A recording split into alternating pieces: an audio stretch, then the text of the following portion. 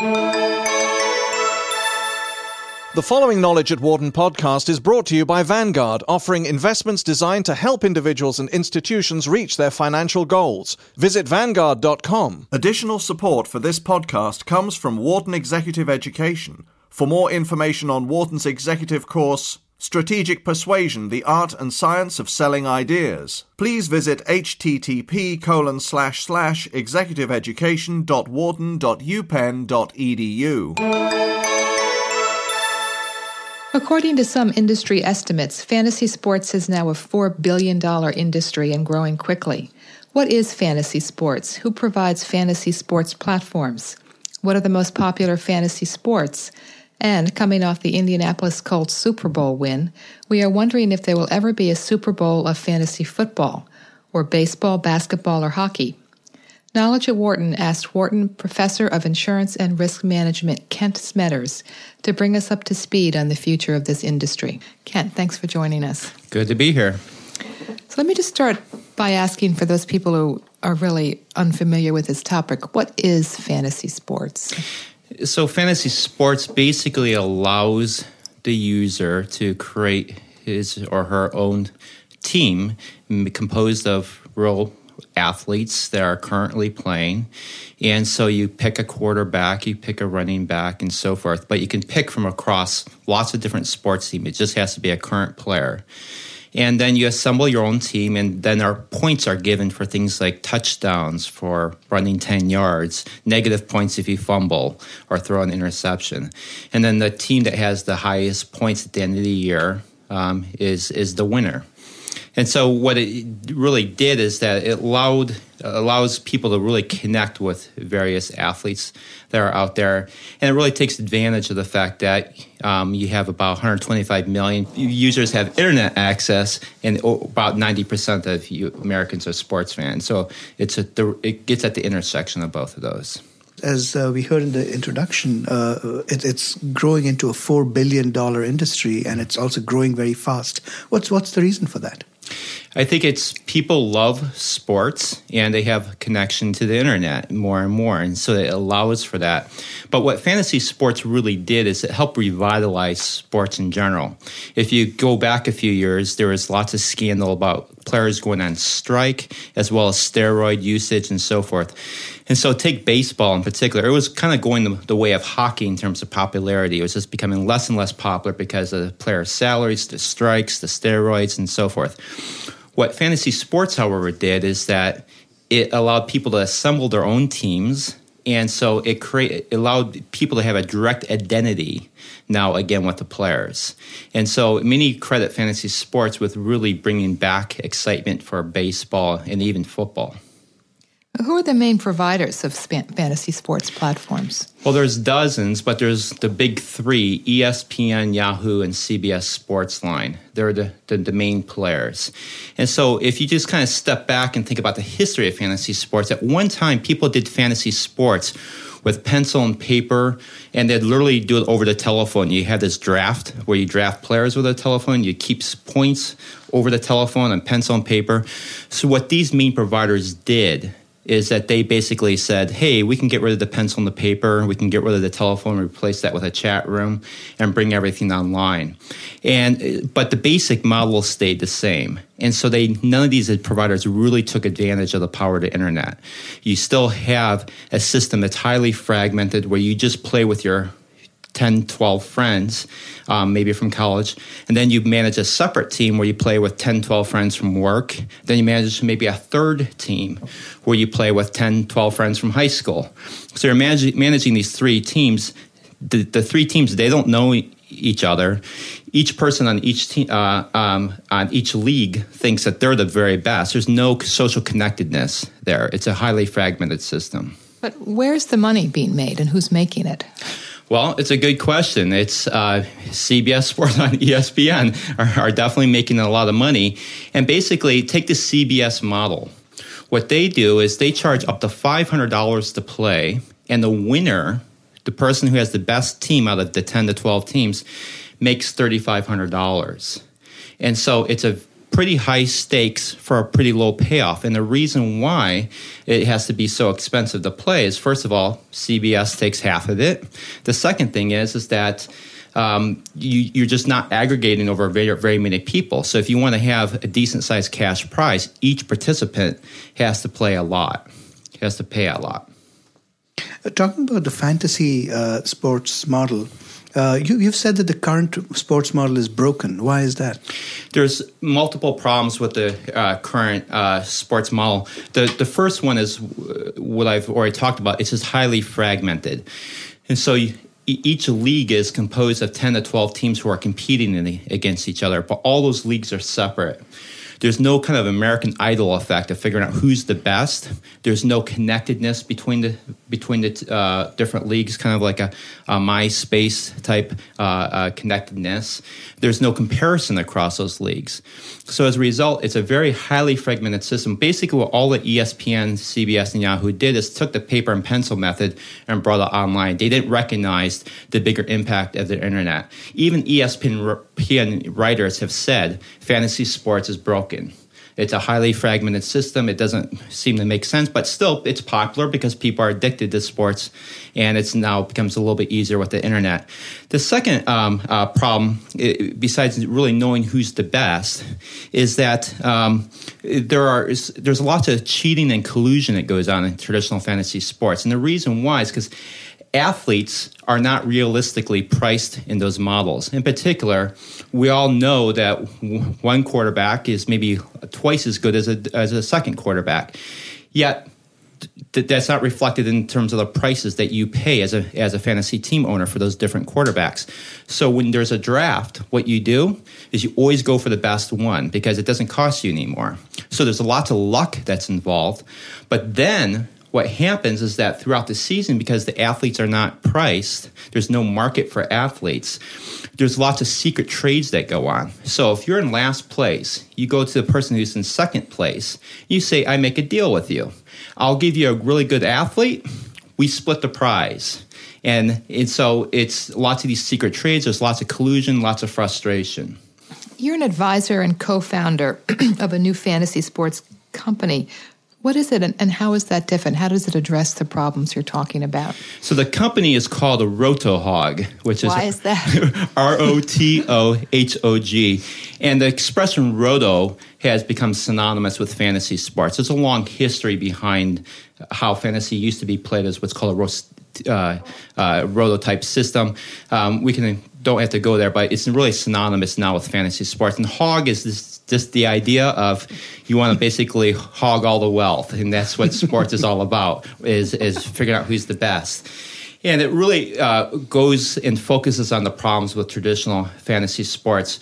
First, in our model, you can continue to play against your friends that people are used to doing, but simultaneously, you're also competing against the entire world. You can actually figure out who's the best in the world.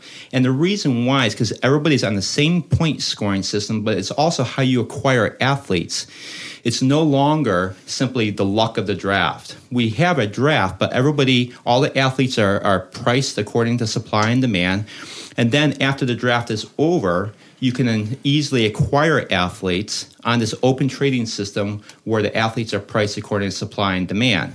So a really good quarterback is going to cost more than a not so good quarterback. As a result, you don't have the secret trades going on. You don't have the collusion. You don't have the luck factor. And it also means you have the wisdom of the crowds.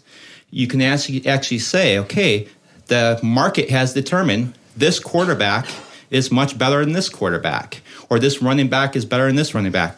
Now, you may say to yourself, well, isn't that already obvious given their contract salaries? And it's no, because you have some quarterbacks who are just much underpaid because relative to their other quarterbacks in the real world, because when they were acquired, it wasn't clear if they were the best quarterback. They just developed later on. This is a market that actually says, hey, the entire market says this quarterback is better than that quarterback. And so what it also means is that we can actually have a big prize winner. And in particular, the winner of our league gets $100,000, and it's completely free to play. And we make money off advertising and then some optional services that are not required to play the game. In contrast, CBS, you pay $500 for a chance to win $3,500. In ours, it costs you nothing, and you can win $100,000.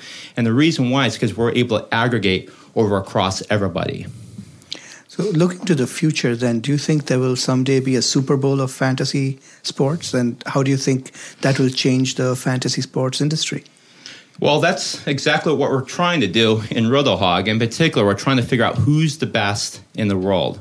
And the issue of kind of figuring out who's the best is not just true in football, it's true in baseball, hockey, basketball. Everybody competing in this fragmented system, no one really knowing who is the best. In our model, we try to figure out actually who is the best.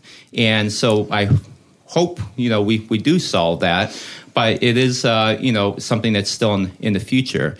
How do I think it will affect sports? I think, people get more excited because now there's a real chance of winning. You don't have to break the bank in order to play. We hope to draw in a lot more people, a lot more maybe students who can't afford to throw in $500, and as a result, hopefully we get a lot more competition and a lot more wisdom of the crowds, also determining who are the best athletes that are out there. Is there any correlation between your role as professor of insurance and risk management and your interest in fantasy sports? Not in a direct sense, I guess. But there is the issue about markets being incomplete that's related to my research. And so part of this exercise is it's not an exercise, but a game, is to really figure out who are the best athletes that are out there. And it's allowing the wisdom of the crowds to comment on that. And so insurance is a lot about trying to value different risk. And this is a market that values different risk. These risks happen to be athletes. Looking to the future, 5 years out, what do you think the situation will be with fantasy sports? I wouldn't be surprised in 5-10 years out that real teams like the Philadelphia Eagles look to these markets and say, hey, we should maybe be compensating some of our players based on the wisdom of the market. And we could even imagine coming up with things like compensation packages that say as your price in RotoHog or some competitive system goes up, you'll get compensated more. And so it's, I doubt that's going to happen in the next year or two, but you could imagine a system like that where you now have this wisdom of the crowds that actually are helping teams, first of all, determine who should we play, who should we start, who should we draft, and how much should we pay them, and how do we pay them? I mean, imagine if Terrell Owens, for example, here at the Philadelphia Eagles, the whole problems that happened with Terrell Owens, that he was compensated not based on his rhetoric, but actually on his catches and his performance. That could have been a very different type of setup. Well, that'll be the day when fantasy merges into reality, right? That's right. And it's already happening in the sense that interest in sports has definitely increased because of fantasy. It's one reason why the NFL right now is actually spending a lot of money trying to develop ideas related to fantasy sports, because they understand that fantasy sports has helped increase interest in their own product. And in multiple ways, it's not just that you're now interested in your local team, but now people who play fantasy, they're actually interested in 10, 15 teams because their players come from all the different teams. So they're actually following, they get digital cable or satellite cable, and they're watching 3 or 4 games simultaneously to see how their particular athletes are doing. And so it's really created this increase in excitement for just the regular real sports. But I assume most of the players are young and middle-aged men. Actually, the demographic is very interesting. The average player is, in fact, male. Depending on what survey, up to 90% male. We hope to address that problem a little bit. It's also true that most of them actually tend to be college graduates, and they also tend to have higher incomes. Depending on what survey, the average income of the fantasy player is between $75,000 and $85,000. So it tends to be a well-educated male and high-income demographic. Well, so are there any attempts to draw in, say, more women or more sports challenged people? Sports challenged people will always be a challenge. And one of the things that we're trying to do in our RotoHog game is make it more exciting so that people are excited not just by sports, but also our stock market element to actually how you acquire athletes. And if we make the game more fair and fun, we hope we draw more people in. But in terms of women, I really think it's partly trying to showcase that women can play this thing. I have a niece who does an office pool every year, and she beats about 60, 70 men in terms of the NCAA college football games. It's not a high-stakes bet or anything like that, but she often wins. And so the problem in the current model, when you have these small private leagues, is that you really can't showcase people. There's no American Idol effect here.